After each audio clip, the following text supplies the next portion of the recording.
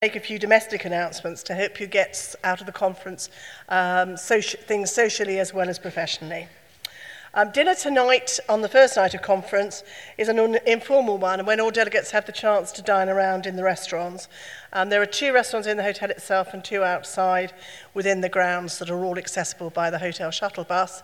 And you will find that there's a desk in the foyer and upstairs in the lobby where you can register for this dinner tonight if you haven't already done so. And you can dine with colleagues or wherever of your choice.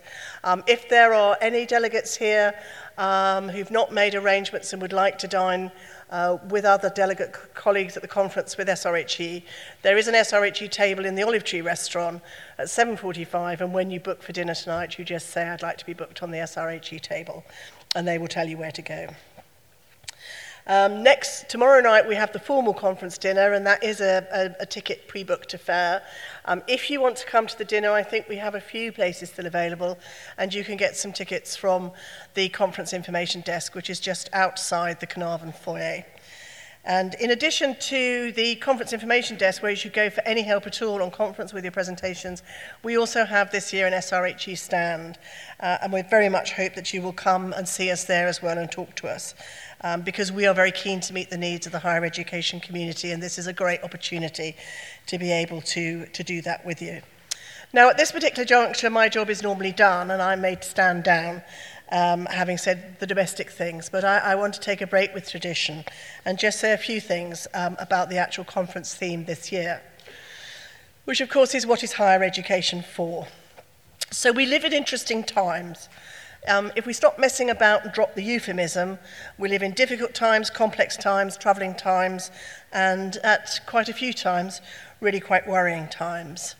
Now, I'm not sure, and I hope to learn from you during the course of the conference, whether in saying that there is a slight UK bias, but our feeling in the society is that with its very large international membership that we can communicate with and learn from, that some of these pressures and some of these concerns that academics feel under in the UK are pretty similar actually to those felt by many of you around the world, to a greater or to a lesser extent. And what sort of things are we talking about? What keeps us awake at night? Pathetic, isn't it? We do all have another life, but the commodification of higher education, financial constraint coupled with commercialism, complex and contradictory funding policies and mechanisms, everything for sale, to borrow from my colleague Roger Brown's forthcoming book title, all these things are evident at every turn. And does it matter, and should we care? I believe, and the society believes, that we should. We believe that there are lines that could and should be drawn in the sand before we lose some of the things that are core to higher education, before these things become irreversible and irrecoverable. But trying to define these lines in the sand is not easy. Finding consensus is extremely difficult, and I promise not to mention herding cats again this conference. But hence the second part of our conference theme, which is shared and contested ambitions. This is something we hope to explore with you during the conference. Can we find some consensus on what higher education is for, and work to defend this consensus? From a world perspective, does this actually matter? It used to be said that in the United States, if the United States sneezed, Britain caught a cold. What if we actually have pneumonia and it's really serious? Is this a global issue, or is it just a domestic one for us? Now, Alexander Pope, who was a very much less studied, excuse me, I'll get that back up again. 18th century poet. He wrote in rhyming Horatian couplets, which had that niggling habit of sticking with you from school days.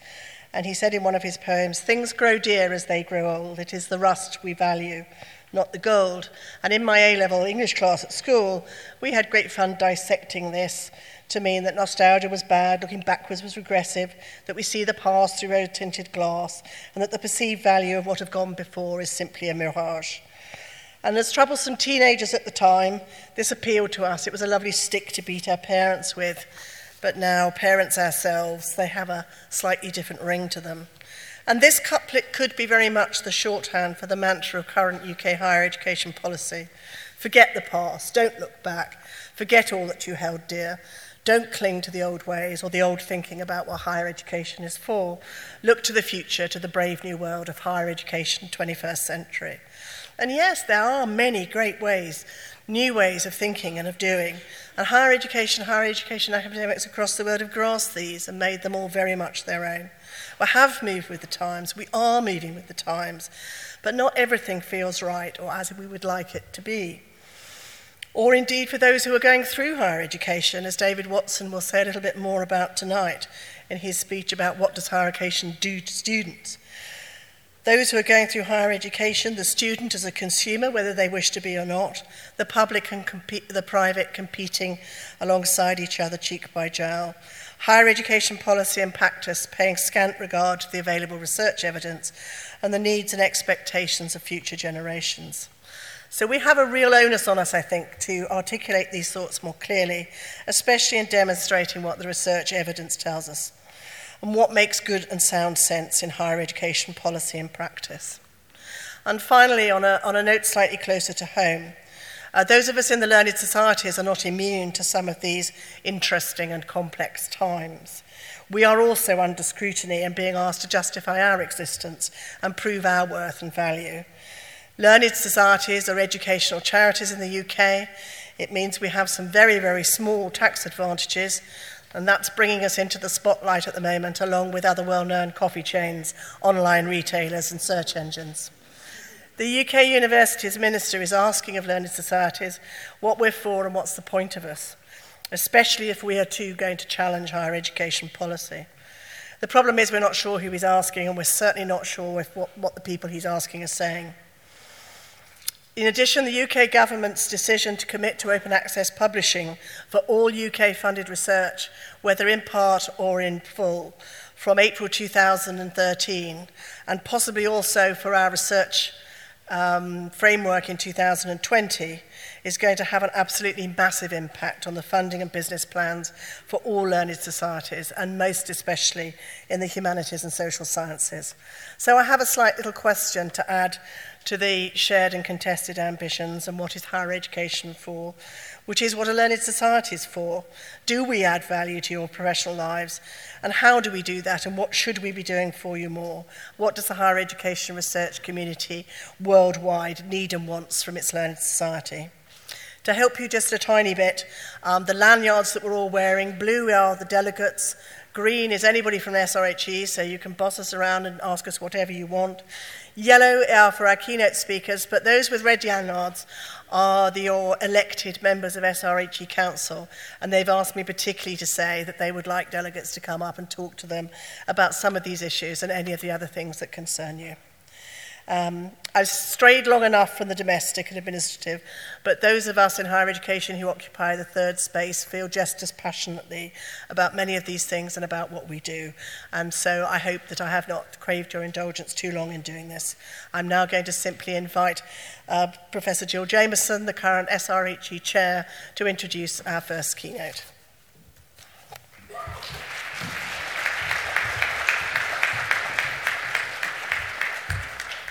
Thank you very much, Helen, and thank you to you all for coming here today.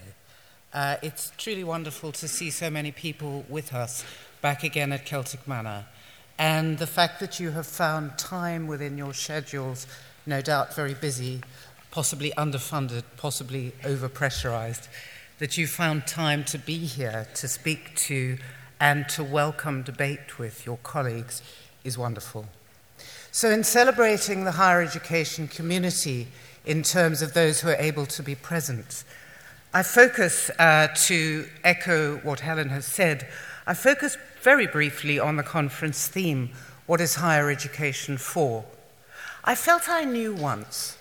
I remember as a teenager with great dreams, thinking about the university that I wanted to go to and thinking that I sort of knew what higher education was for. Now I'm not so certain, and I think that many of us are finding within this both challenge and opportunity in this question.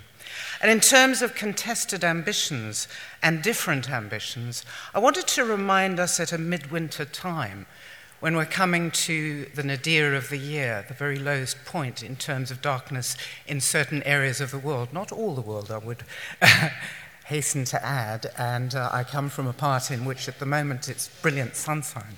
But just to remind us that at a time which, if you like, is a dark time, that there is within that space a space to question and a space to debate, and potentially from contested ambitions and from disagreement to find answers, to find reconciliation. And in that debate, without being trite about it, I think the space of learned societies is essential to enable us to meet together and to remember that scholarship and debate, intellectual leadership, can take us to a shared space in which we find new answers and hopefully new opportunities. I'm reminding us that some people have found this time a time, in fact, of despair. I've had people who've worked in higher education for a very long time said to me that they don't quite know where we're going. This is not only in the UK, in which I think there's been a particular difficulty at this time to do with cuts, to do with constraints, to do with the reduction in students, challenges of new policies, marketization, commodification. Many of these themes are coming to us from around the world in terms of the clash of cultures, the clash and change of identities within higher education, the challenge, for example, of open access, the debate and the extraordinary debate that I have witnessed on the IT forum as regards the role of MOOCs. I can't even pronounce it properly, let alone actually kind of wonder, where are we going with open access? Some very, very interesting opportunities, some amazing challenges. But to enable us to think about this, I wanted to welcome very much our keynote speaker, Professor Howard Hotson, fellow and tutor in modern history at the University of Oxford. Now, Howard will talk to us from his historical background of the intellectual leadership in terms of debate that comes from his primary work, but has now come into the contested space of higher education. So very much to welcome Howard and to introduce him. Thank you.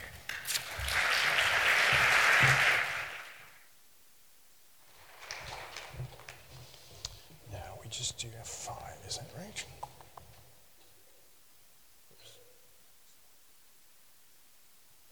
An appropriate slide to begin with, perhaps, given the gloomy picture that's been painted so far.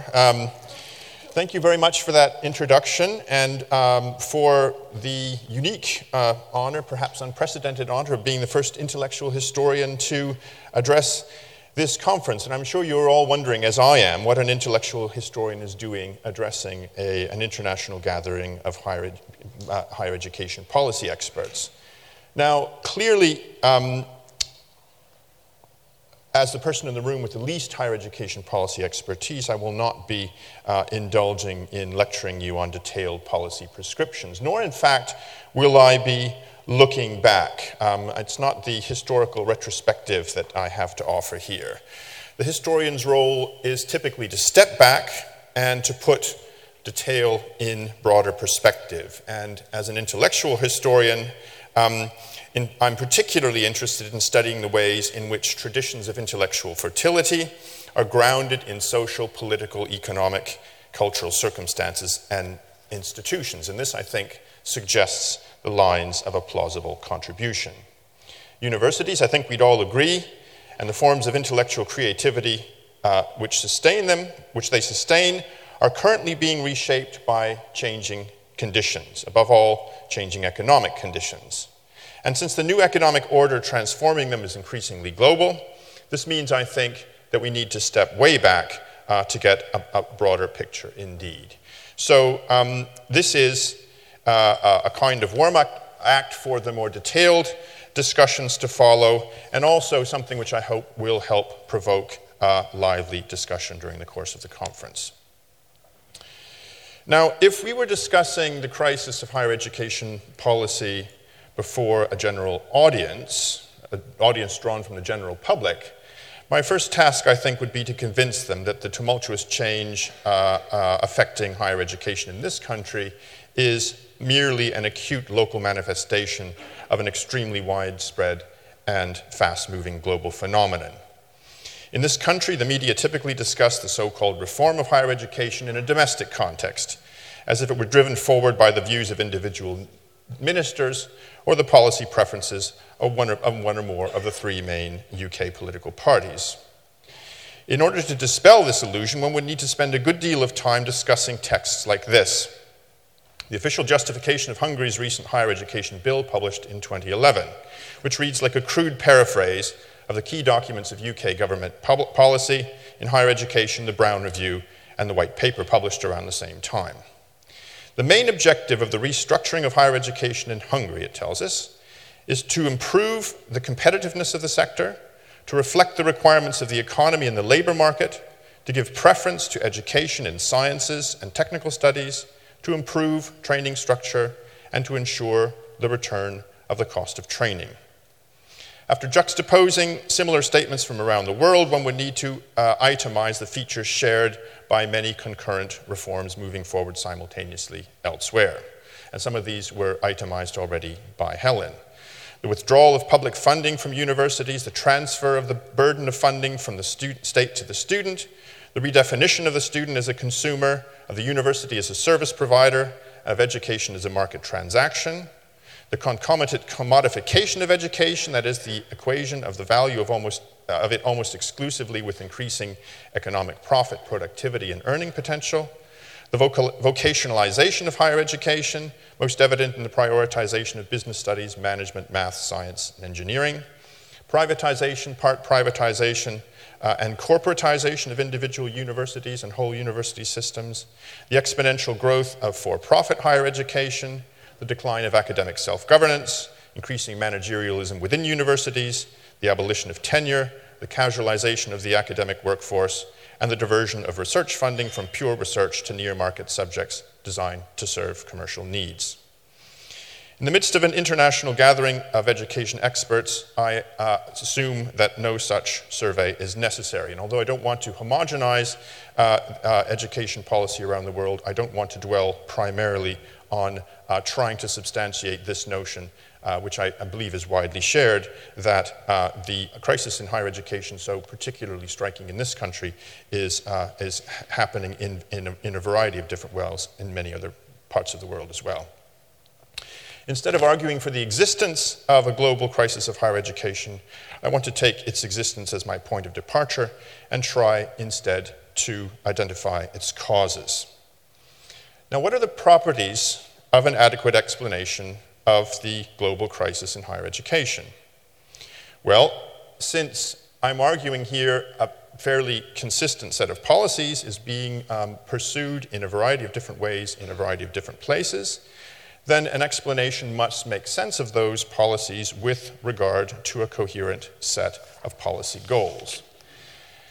And what I want to argue initially is that the explicit set of policy goals which are being proposed as an explanation or justification for higher education reform in this country do not meet that explanation because they are not internally coherent. So let me just rehearse a series of half a dozen or so paradoxes or anomalies immediately thrown up by fundamental aspects of higher education policy in this country. Anomaly number one, the government of this country most famously has proposed to put students at the heart of higher education system, but has done so by trebling tuition fees against the vehemently expressed preferences of the students themselves. Anomaly number two, the government of this country claims that marketizing higher education will increase student choice, but the direct and perfectly foreseeable result of their policy is the drastic reduction of the range of degree programs on offer to students. Marketizing higher education, thirdly, is supposed to drive up value for money, but the overwhelming body of empirical evidence suggests that it will drive it down instead. Fourthly, the way to thrive in a globalized economy is to invest in your areas of competitive advantage. Higher education is one of the UK's chief areas of competitive advantage, yet instead of investing in it, the government is removing direct public funding from higher education at unprecedented speed. Fifthly, as direct public funding is withdrawn from universities, however, the burden of government regulation on universities actually increases. Sixthly, traditions of academic self-governance have been eroded by corporate styles of management. But the management styles being imposed on universities are not those appropriate to creative industries central to the knowledge economy, like Apple and Google, but old-fashioned, autocratic, hierarchical forms of line management more appropriate to the manufacturing sector or a grocery store. Seventhly, ministers endlessly re-emphasize the importance of universities to the knowledge economy and to future prosperity. Yet the net effect of these reforms is to make the academic profession less attractive and affordable virtually with every passing term. In the face of these anomalies, number 1 to 7, higher education policy in this country makes very little sense. And this brings us to anomaly number 8. The UK government tacitly conceded that it could not defend its own higher education policies in the open democratic debate when it withdrew the higher education bill from the parliamentary agenda last spring. Yet despite this lack of coherent justification, confidence that it can make its case in the open democratic forum of Parliament, the radical reform of UK higher education moves irresistibly forward. Now, the proliferation of anomalies like these implies something very important about the global university crisis, namely that it is not being driven forward by anything so insubstantial as a mere ideological consensus. If these reforms are intellectually incoherent, then they cannot be explained in terms of a coherent intellectual vision. This means that the neoliberal ideological rationalization must ultimately serve as a smokescreen to hide from view a rather different set of motivations which dare not speak its name. In order to understand more clearly what is really driving the global university crisis, it seems to me, we therefore need to peel back this intellectual veneer and see what is going on behind it. Unfortunately, this is not difficult to do.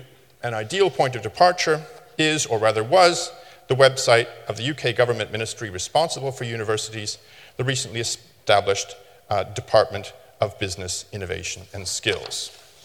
A very brief word of background for those of you unfamiliar with the situation here. One of Gordon Brown's first acts upon becoming Prime Minister in 2007 was to abolish the Ministry of Education established by the Victorians, to decouple higher education from primary and secondary education, and to subordinate universities to a new Department of Business, Innovation and Skills. Here we have the basic organogram representing the new relationship, with the Minister of Universities and Science institutionally subordinate to the Minister of State for Business, Innovation and Skills and the President of the Board of Trade. The chronology of this reorganization is very important because it demonstrates equally clearly that the subordination dates back before the financial crisis of 2008, when Gordon Brown was still boasting about how he had tamed the cycle of boom and bust.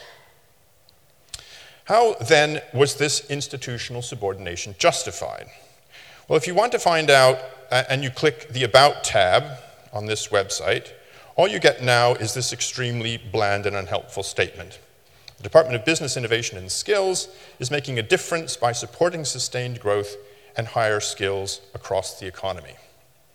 But if you clicked this same link a year ago, or 2 years ago, or 3 years ago, you would have been taken to a far more revealing statement on this page, a statement presumably deleted precisely because it was too revealing of the kind of thinking clearly driving university reform.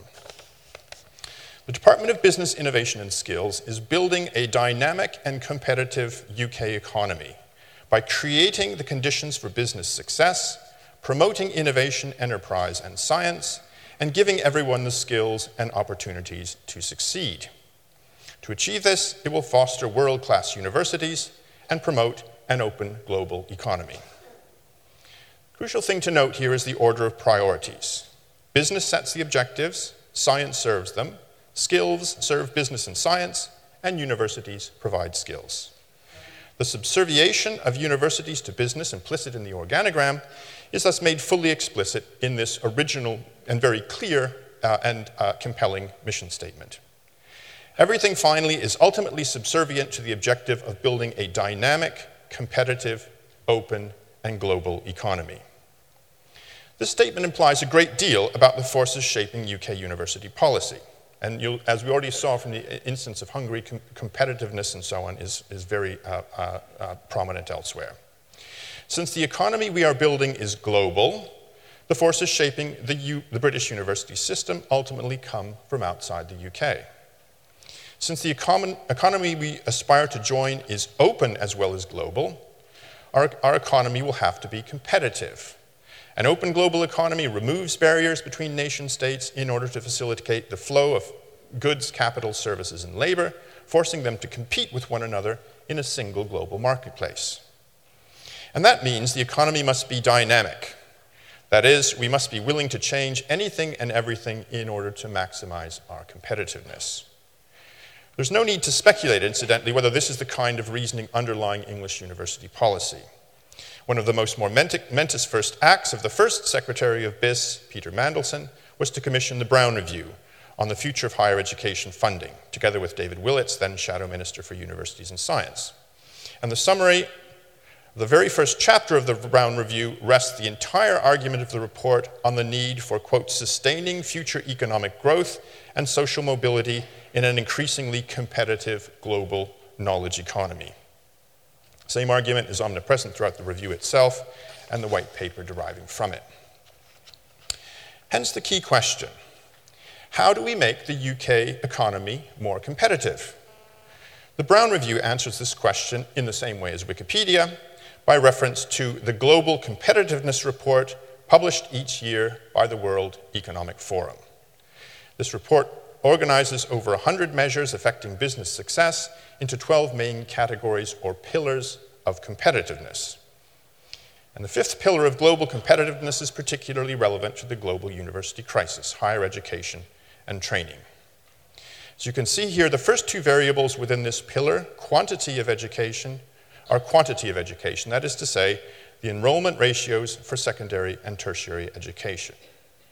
These variables explain why maintaining quality at the expense of quantity is not an option for any country trying to maximize its competitiveness as measured by the World Economic Forum. The second heading is quality of education, with particular emphasis on math and science education and on management schools, precisely in line with the reforms sweeping throughout the university world and specifically mentioned, for instance, in the Hungarian example. The third heading is on-the-job training, which rather anomalously includes specialized research. Although notice specialized research services. Research is something which serves other purposes outside itself. This is in keeping with the increased vocationalization of higher education on the one hand, and the subordination of research to the needs of business on the other. Together, this 8-point plan suggests why university curricula worldwide are being reshaped in essentially the same way. They are following a standard blueprint helpfully provided by the World Economic Forum in line with standard corporate thinking. The World Economic Forum's Global Competitiveness Report provides equally clear insight into the reasons why university funding is being radically restructured around the globe. University funding. To see why, all we need to do is turn to the profile for any of the advanced Western countries in the report itself. Here, for instance, is the list of the most problematic factors for doing business in the UK. And as you can see, the number one problem is high tax rates. For most continental countries, this complaint about tax rates is typically combined with restrictive labor regulations or inefficient government bureaucracy. The same applies, interestingly, to the US. Inefficient government bureaucracy, tax rates, and tax regulations constitute 3 of the 4 most problematic factors for doing business in the US. Now, viewed from a hard-headed business perspective, the implications for university policy of this kind of data could scarcely be more straightforward. In order to compete in a knowledge economy, business requires a highly trained labor force closely tailored to its needs. But training this labor force is expensive, and funding this training through taxation cuts directly into business profits. So business naturally wants to externalize the cost of higher education, that is, to get someone else to pay for training the labor force it needs, and also the research it needs wherever possible. And the largest and most influential transnational businesses achieve this by threatening to relocate elsewhere if national governments raise taxes, thereby forcing governments to transfer the burden of higher education funding from taxpayers to students. So here we have implicit in the framework of the Global Competitiveness Report of the WEF, another central component of the global university crisis, namely the determination to transfer the burden of funding undergraduate teaching from the state to the student. Now, this raises another urgent question. What exactly is the World Economic Forum? Who belongs to this group so influentially reshaping higher education in the corporate interest? Well, if we go to the home page, you can find this reassuring statement. The World Economic Forum is an independent international organization committed to improving the state of the world by engaging business, political, academic, and other leaders of society to shape global, regional, and industry agendas. Who could object to improving the state of the world? Well, it depends partly on what you mean by independent. Independent of whom? Scrolling down to the bottom of each and every page and clicking the members link here takes you to the members page, where we can learn, if we enlarge the list, that forum members are companies that are driving the world economy forward. A typical member company is a global enterprise of more than $5 billion in annual turnover.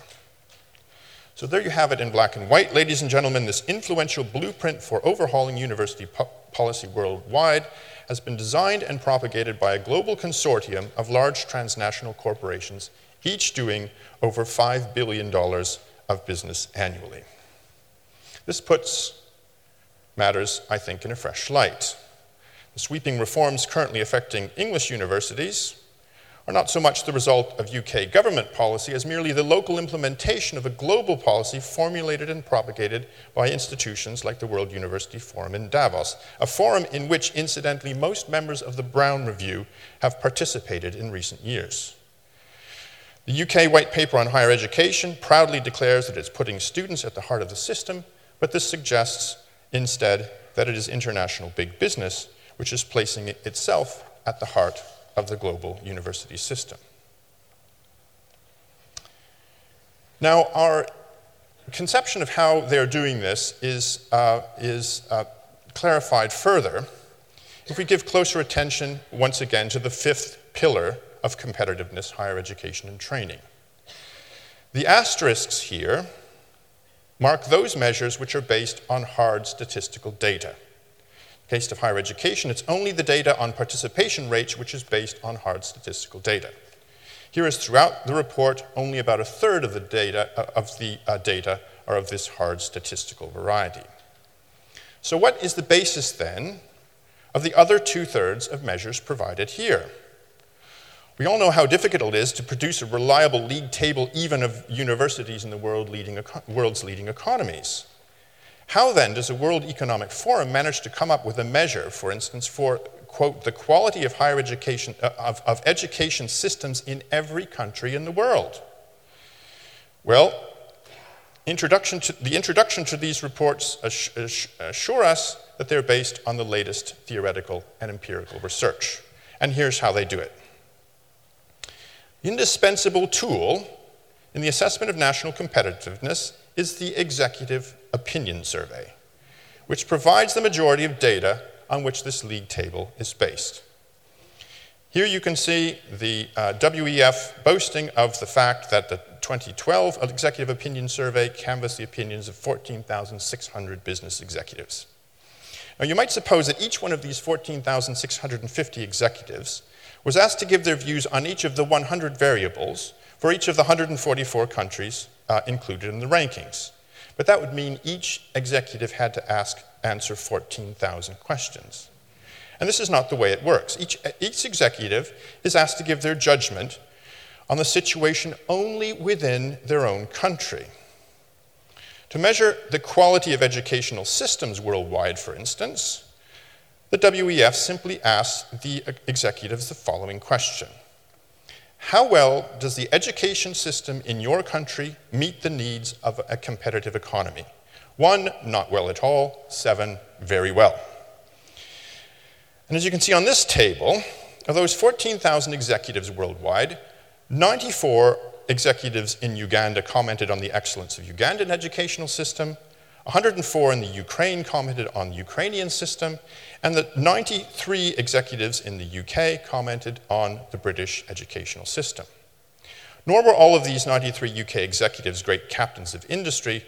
Over half, that is to say 49 of 93, oversaw businesses employing less than 100 people.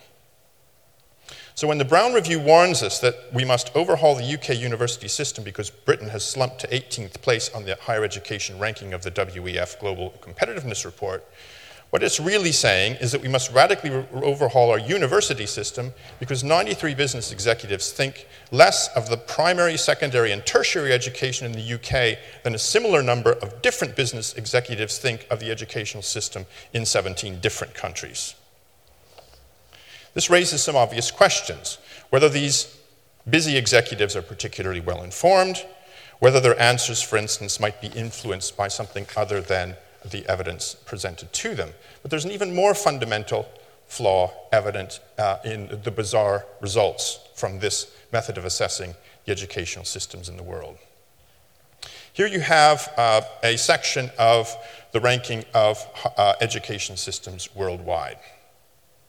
And you can see, for instance, Koreans, world famous, toward the bottom there, world famous for their educational zeal, and according to the OECD, educating a higher share of their population to tertiary level than any other country in the world, are outranked in this World University Forum League table by Zimbabwe, for instance. Now, here's another anomalous result. According to the IMF, Luxembourg is the richest country in the world, with an average GDP per capita of 116,000 American dollars. But according to the World Economic Forum, its educational system is inferior to one of the poorest countries in the world, the Gambia, with an average GDP per capita of less than $1.50 per day. How do we account for these bizarre results? The problem is not merely that the data is subjective and subject to manipulation. The problem is also that like is not being compared with like. The WEF asks each executive, how well does the education system in your country meet the needs of a competitive economy? But different countries in different stages of development compete in very different ways, as the World Economic Forum is perfectly well aware. Here you have factor-driven economies on the left, efficiency-driven economies in the middle, innovation-driven economies to the right. The Gambia and Zimbabwe on the left-hand column are both categorized as factor-driven economies. That is to say, they compete primarily on the basis of unskilled labor and natural resources. Luxembourg and South Korea are innovation-driven economies, competing primarily on the basis of their capacity for cultural, commercial, and technological innovation. For a factor-driven economy to be competitive, most workers scarcely even need primary education. For an innovation economy to be competitive, many workers need cutting-edge knowledge and skills which only high levels of education and training can provide. It may be that the primary school system in the Gambia meets the needs of its factor-driven competitive economy better than the university system in South Korea meets the needs of its innovation-driven economy, but does this mean that the Gambia has a better education system than South Korea? Well, it does, according to the World Economic Forum, the brilliant minds driving the World Economy Forum forward. And also to those in the Brown Review and similar bodies worldwide who seem to be taking this kind of compilation seriously. The key to maintaining prosperity in an open globalized economy is to maximize competitiveness. The key measure of competitiveness is widely regarded as the World University Forum's Global Competitiveness Report, but these reports are in fact little more than very poorly designed questionnaires recording the subjective opinions of 14,000 business executives, and the rest is ultimately down to packaging. The World Economic Forum's Global Competitiveness Report offers business people a means of giving their personal views both pseudoscientific authority of a metrics-based league table and the moral authority of a philanthropic organization devoting to improving the state of the world. As a league table of university systems, the fifth pillar of the Global Competitiveness Report is practically worthless. Yet so spellbound are politicians by the spectacle of global capitalism that it has nevertheless become the blueprint for radical reform of one university system after another. Now, I've dwelt for perhaps too long on the WEF's Global Competitiveness Report because it reveals so clearly how university reform is being shaped by the needs of transnational corporations. Before moving on, I should perhaps add parenthetically that as well as articulating this agenda, the WEF actively disseminates it as well.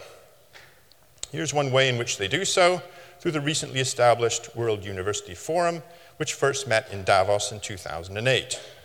As you can see here, the 2012 conference meeting last January was originally called on the topic Reinventing the University in a Time of Crisis. The still more important point is that the WEF is not alone in promoting this agenda. Here, for instance, is the World Bank page for tertiary and higher education.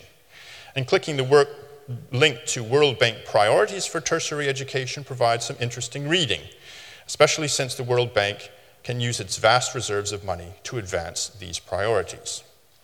The World Bank, in its own words, gives priority to tertiary educational reforms that include increasing institutional diversification, that is to say, promoting private alongside public, strengthening science and technology research and development capacity, precisely the emphases propagated by the World Economic Forum, improving the quality and relevance of tertiary education, relevance, one presumes, especially to the economy, which is the bank's primary sphere of interest. Establishing sustainable financial systems. Sustainability was, of course, the core of the Brown Review's initial remit. To encourage responsiveness again, to whom? And flexibility, i.e. willingness to undergo radical reform. Strengthening management capacities, that is to say, further increasing the proportion of managers per student and faculty member, and the capacity of management to control every aspect of university life. In short, the World Bank's priorities for tertiary education coincide very closely with the agenda being driven forward right around the world, and with that of the World Economic Forum. And if you want some of these implications spelled out more explicitly, you can turn to the World Bank's Education for Development blog and learn important lessons like a good public education system means public spending, but not necessarily public provision. Similar statements can be found in the OECD and even UNESCO. So the impact of the global competitiveness reports are magnified by the fact that they seem to underlie a firm consensus amongst international agencies of this kind. Now, a great deal more could be said about university systems that are being reformed to meet the needs not of students, but of businesses, and particularly the world's largest businesses, such as those which gather each year in Davos. But since time is short, I must content myself by showing how this basic insight resolves one or two of the apparent paradoxes sketched out earlier. For the policies which make little or no sense when viewed through the veil of neoliberal economic orthodoxy suddenly snap into focus when this veil is drawn aside and we see the economic interests underlying them. In several cases, these implications are obvious. Troubling tuition fees most obviously puts the needs of business, not student, at the heart of higher education system. In other cases, they require a bit of commentary, and I'm afraid I must just select one example from quite a few that could easily be given to give some impression of the way in which what makes little sense when viewed through the official justifications of public policymakers themselves makes perfect sense when it's looked at from the corporate perspective. A good example is the UK government's otherwise inexplicable enthusiasm for importing the for-profit university experiment, which has so resoundingly failed to deliver value for money to US students and taxpayers alike. Again, I can't pause here to survey the ocean of evidence that for-profit universities offer appalling value for money to students and taxpayers. Evidence compiled by the US Department of Education, the US Government Accountability Office, the US Senate, the US Department of Justice, and the US Supreme Court, to mention a few. The point is that these flaws are observed when we put students or taxpayers at the heart of the system and view the for-profit university model from their point of view. If we view the for-profit model as a business proposition, its attractiveness become immediately apparent. For one thing, US for-profit universities are exceptionally good at making profit. The now famous Apollo Group, which owns the biggest for-profit universities in the US and the UK, declares $1.05 as corporate profit. But the industry leader here, as you can see from this slide from the US Senate investigation, ITT, rewards itself with almost twice as much. 38.4% of income is registered as profit. Moreover, the for-profit universities do not keep all of the profit for themselves. They introduce further profit-making opportunities for other businesses as well. Similar share of market budgeting of the typical American for-profit university, that is to say 20 to 30%, is spent on marketing and advertising. therefore, of course, making further profit-making opportunities for marketing and advertising companies.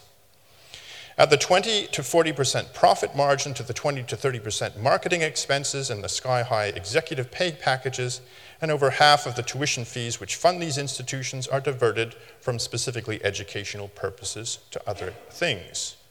From the perspective of the student seeking value from money, this is obviously a disaster. But from the perspective of investors wanting a gigantic return on investment, executives seeking high pay packets, or advertising and marketing firms interested in gaining access to larger shares of higher education budgets, the attractiveness of these reforms could hardly be more apparent. With money such as this to be made, it's scarcely surprising to discover that the incessant pressure to introduce for-profit universities into the UK has not been coming from the students, which Mr. Willits claims to be putting at the center of the system, but from lobbyists eager to channel vast amounts of government-backed student loan money into private shareholders' portfolios. Once again, one need not infer this by looking at who benefits from the arrangement, directly and financially. The same logic underlies official UK government policy. To see how, we need merely return to the BIS website and familiarize ourselves with the slogan repeated there at least 3 times. Growth is the government's top priority, and every part of government is focused on it. Find out about what we're doing to create the best conditions for private sector growth. So if every part of government is focused on this goal, then presumably that part of the Ministry of Business, Innovation and Skills called the Ministry of Universities and Science is also relentlessly focused on creating the conditions for private sector growth. Within BIS's own terms of reference, the privatization of the UK university system thus becomes virtually an end in itself. So when in the near future this race to the bottom bankrupts a once sound and solvent established English public university, its takeover by a Wall Street-backed for-profit corporation is not the unfortunate byproduct of government policy. It's its successful realization of the government's top priority, stimulating private sector growth.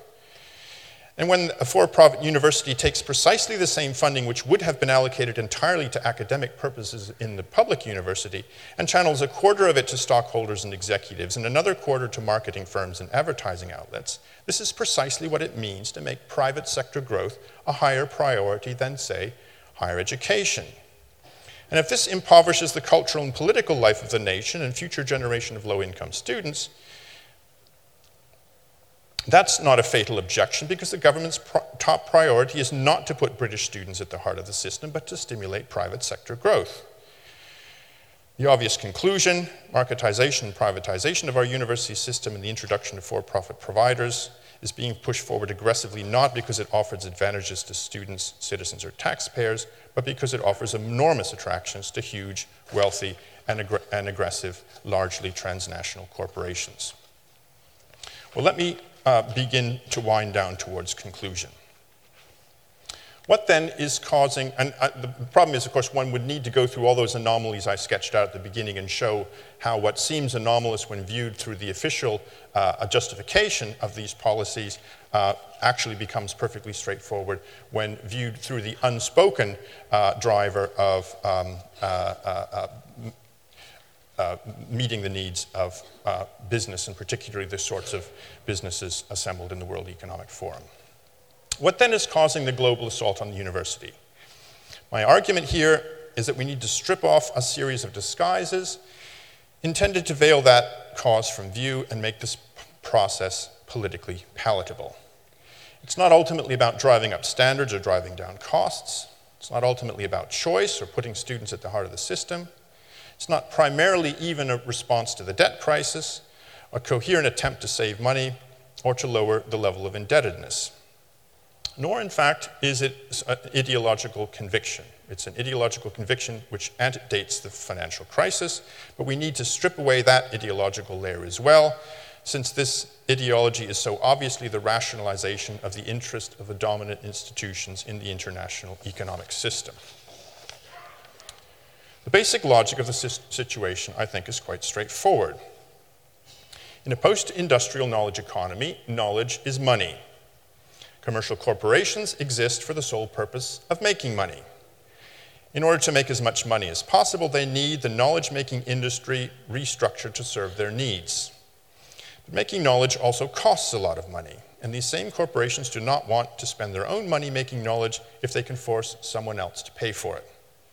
So transnational corporations threaten to relocate elsewhere if national governments raise taxes, thereby forcing governments to transfer the burden of higher education from taxpayer to student. And they lobby relentlessly to ensure that the knowledge-making industry is closely adapted to their needs. The end result is inevitably to squeeze out of universities much of what they were originally founded to do. After all, in the hard-headed business world, inefficiency is everything which does not contribute directly to making a profit. And since much of what goes on in universities does not contribute directly to profit-making, business leaders will continue to see opportunities for further efficiency savings until every last ounce of non-profit-making activity has been squeezed out of the universities which come most directly under their control. Now, at this point, I can't resist a brief historical perspective. In my own period of expertise, the 17th century, the most economically advanced countries in Europe invented the private chartered corporation and sent it out to the far reaches of the world to harvest profit, and eventually to colonize vast parts of the globe in order to make the extraction of profit more efficient and reliable. But in the 20th century, these colonies and then the corporations slipped through the fingers of national governments. And now in the 21st century, the corporations are returning home to colonize us.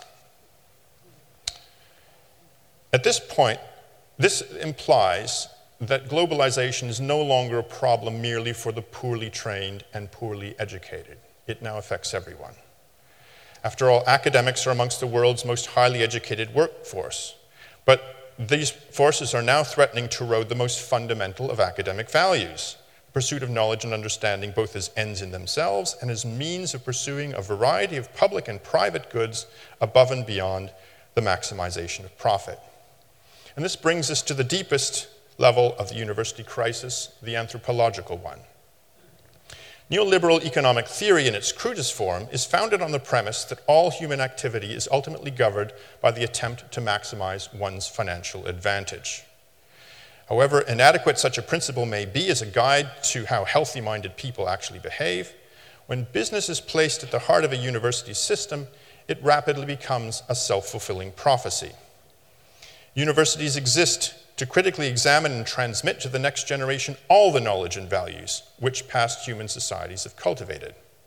But the complete subordination to the monetary values of the market will squeeze out of universities all those values which do not contribute to the short-term maximization of financial advantage. As a consequence, this kind of economic globalization now threatens to erode the cultural and intellectual life of our universities in essentially the same way as it already has the cultures of more vulnerable communities around the world.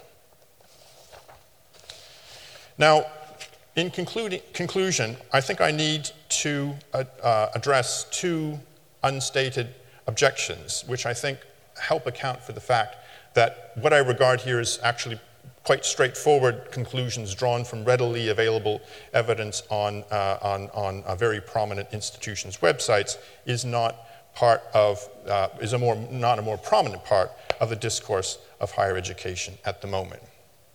The first is the charge that the kind of perspective I've just outlined is anti-business, which is virtually a heresy, or even worse, anti-capitalist, which suggests that one is an unreconstructed socialist or a relic of a bygone age hopelessly out of touch with 21st century reality. This is an objection, I think, which needs to be knocked firmly on the head. The analysis suggested cannot legitimately be described as anti-business. I'm not opposed to business, to enterprise, to innovation, to wealth creation, to capitalism, or to the profit motive. What I object to is the subordination of every other human value and motivation to them, and that is what I take the full marketization of the university to entail. This leads to a second accusation, namely that this vision of global campaign to subordinate the university to the global economy sounds like a giant conspiracy theory, especially when reference is made to the role of international institutions like the World Bank and the World Economic Forum in coordinating it. But nothing so extravagant is needed in order to sustain the kind of analysis I've suggested above.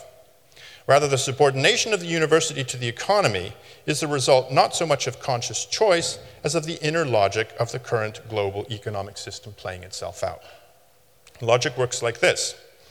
Private commercial corporations are the largest, wealthiest, and are amongst the largest, wealthiest, and most influential institutions in the world. These same corporations legitimately use their wealth and influence in order to pursue their basic objective, the maximization of financial return to stakeholders. Corporations pursue this basic logic by relentlessly lobbying governments to shape the institutions of society into the configuration which maximizes their profits while minimizing their expenditures. In a globalized knowledge economy, one of the institutions of society most relevant to businesses is the university. So businesses are inevitably attempting to bend the university to serve their will. So some of the most important, powerful institutions in the world are pushing relentlessly to subordinate the university to their purposes. And the problem here is that there is no equally powerful institution pushing back, opposing this pressure in a determined, conscious, coordinated fashion. In an ideal world, government might perform this function. But if, as the BIS website suggests, universities have been institutionally subordinated to business and the goal of business is maximizing private sector growth, then the British government, in any case, has surrendered this function. All three main UK political parties have so fully internalized the neoliberal analysis of the omnibenevolence of markets that they are now virtually members of the business lobby, not guardians against it. In other words, it's not the role of the corporation to defend academic values, but no other institution is well placed to play this role. And in such conditions, the proposals will subvert fundamental academic principles, meet no effective opposition. So while huge impersonal forces strain to bend universities to their service, no organization exists to remind the public, and thereby policymakers, of the indispensable purposes served by universities and of the institutional arrangements required for them to serve those purposes. If this analysis is correct, then what is needed is a new species of non-governmental institution, which exists for the sole purpose of defending academic values and the institutional arrangements best suited to promoting and sustaining them. Now, I do not want to turn this opening address into an advertisement for the newly founded Council for the Defence of British Universities, but nor, on the other hand, do I wish to conclude without mentioning the fact that a growing group of academic colleagues in this country will be putting this kind of analysis I proposed into action and seeing what can be done. Viewed in economic terms, it must be confessed, this seems like a very unequal contest. The transnational corporations gathered in Davos have infinitely more economic resources than any other organization opposing them could ever hope to assemble. But viewed in academic terms, the balance of forces is not so lopsided. After all, the UK university system has infinitely more intellectual resources at its disposal than the Minister of Universities and Science. The academic community could merely organize itself into a form in which those resources could be deployed effectively, then Westminster and Whitehall would be completely overwhelmed. Few academic disciplines are potentially more devastating in such a campaign than higher education policy. So I shall be very interested to see during the remainder of this conference whether a significant fraction of the higher education policy community is willing to put its intellectual armaments at the disposal of a campaign such as this. Thank you very much.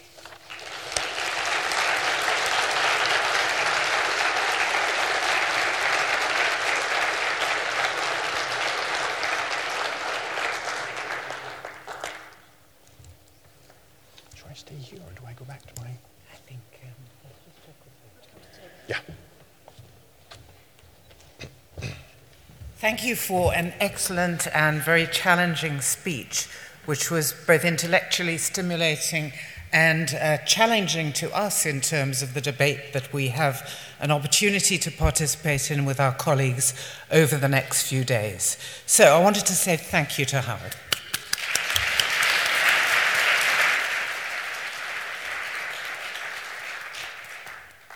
Now, the time for questions, regrettably, is not with us today, but we've had an opportunity to reflect on the many very important points in terms of higher education and the current debate on it that Howard has. And I have to say we're honoured to have somebody who's been so interesting in terms of the analysis that he has provided.